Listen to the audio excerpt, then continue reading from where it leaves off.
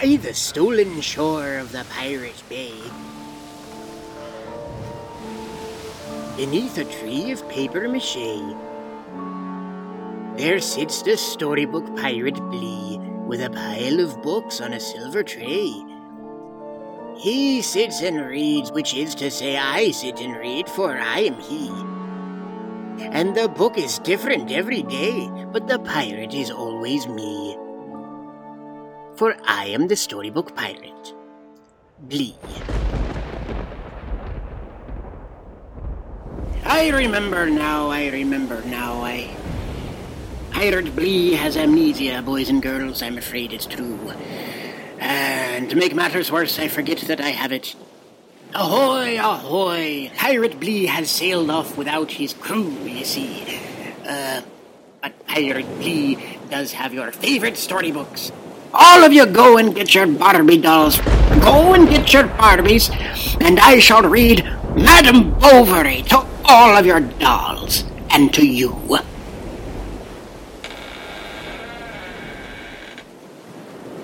And now, children, we must gather close our dollies, and they shall weep together over their lost illusions when they hear the sad fate of Emma Bovary. Because she eats arsenic, but it isn't enough to kill her, because she's stupid. She's stupid like that. She's married to a doctor. She should have asked him how much arsenic it takes to kill a person, but she didn't. She ate enough arsenic to kill a cat. But she weren't no cat, she was a grown woman, so it ate away at her stomach for days and days, and it took her a week to die. Well, sort of spoiled the ending there. You see, children, with my one eye, I have no depth perception. Did you know that, children? With only the one eye, you can't see. You can't see in 3 dimensions. You must have both your eyes to see. You must have 2 eyes to see in 3 dimensions. And you must have 3 eyes to see in 4 dimensions, and so on and so on. But it is only alien and monster folk that have so many eyes at their disposal on stalks and antennae and such as that. No human beings have just 2. And I, only the 1. So the only 3-dimensional people I ever encounter are in books. That's right, children. And Emma Bovary, she is one such woman. But Mrs. Berenstain of the Berenstain Bears is not. She is a poorly drawn character. She has very little range.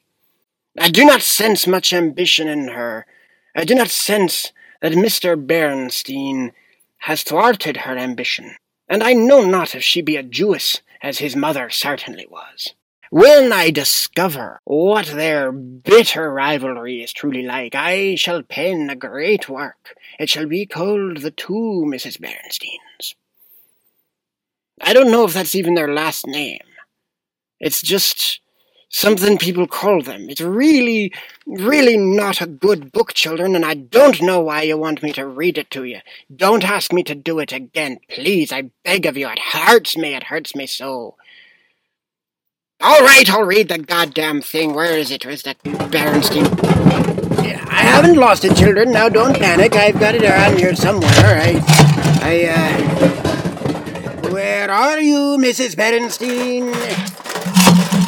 You gamesome creature, you, prancing about in that seductive nightie you're always wearing. Does your husband know you go about dressed like that? You'll not hide from Pirate Blee forever, harlot of the woods. Perhaps in this Neptune's beard. Sloth is so sleepy. A stowaway. Sloth was very sleepy and crawled aboard to find somewhere to rest. Do you know what we do to stowaways? Oh, please do not make Sloth walk the plank.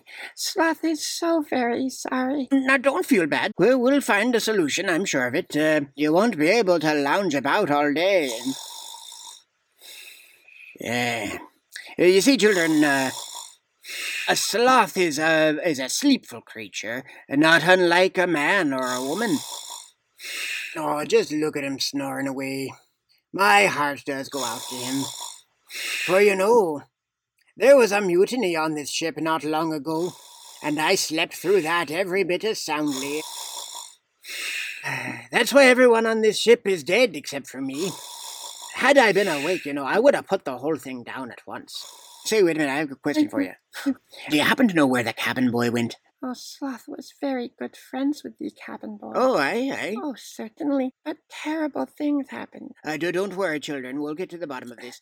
Sloth was such a good friend of the cabin boys. They would sleep in the same bunk every night. Oh, that's very sweet. One night, though, the cabin boy turned Sloth's face away. I think. And he began to beat himself very terribly. All right. Why would an innocent young boy beat himself so? It's all right. We don't have to talk about this anymore. Why? Where did he put the rest of the ether? Sloth does not know.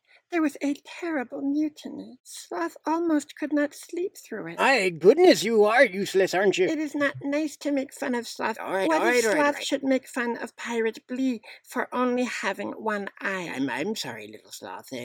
Look, is he all right? Did he survive? The last Sloth knew he and the captain were going to an escape rowboat. Did they make it? Sloth fell asleep moments after the boat hit the water. I see.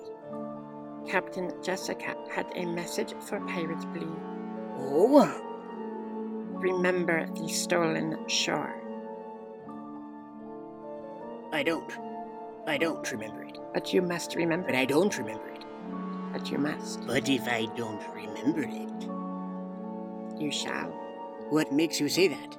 Because shall is the future tense of must. You have been listening to the Pirate Blee program, copyright 2016. The music was provided by Kevin MacLeod of Incompetech.com.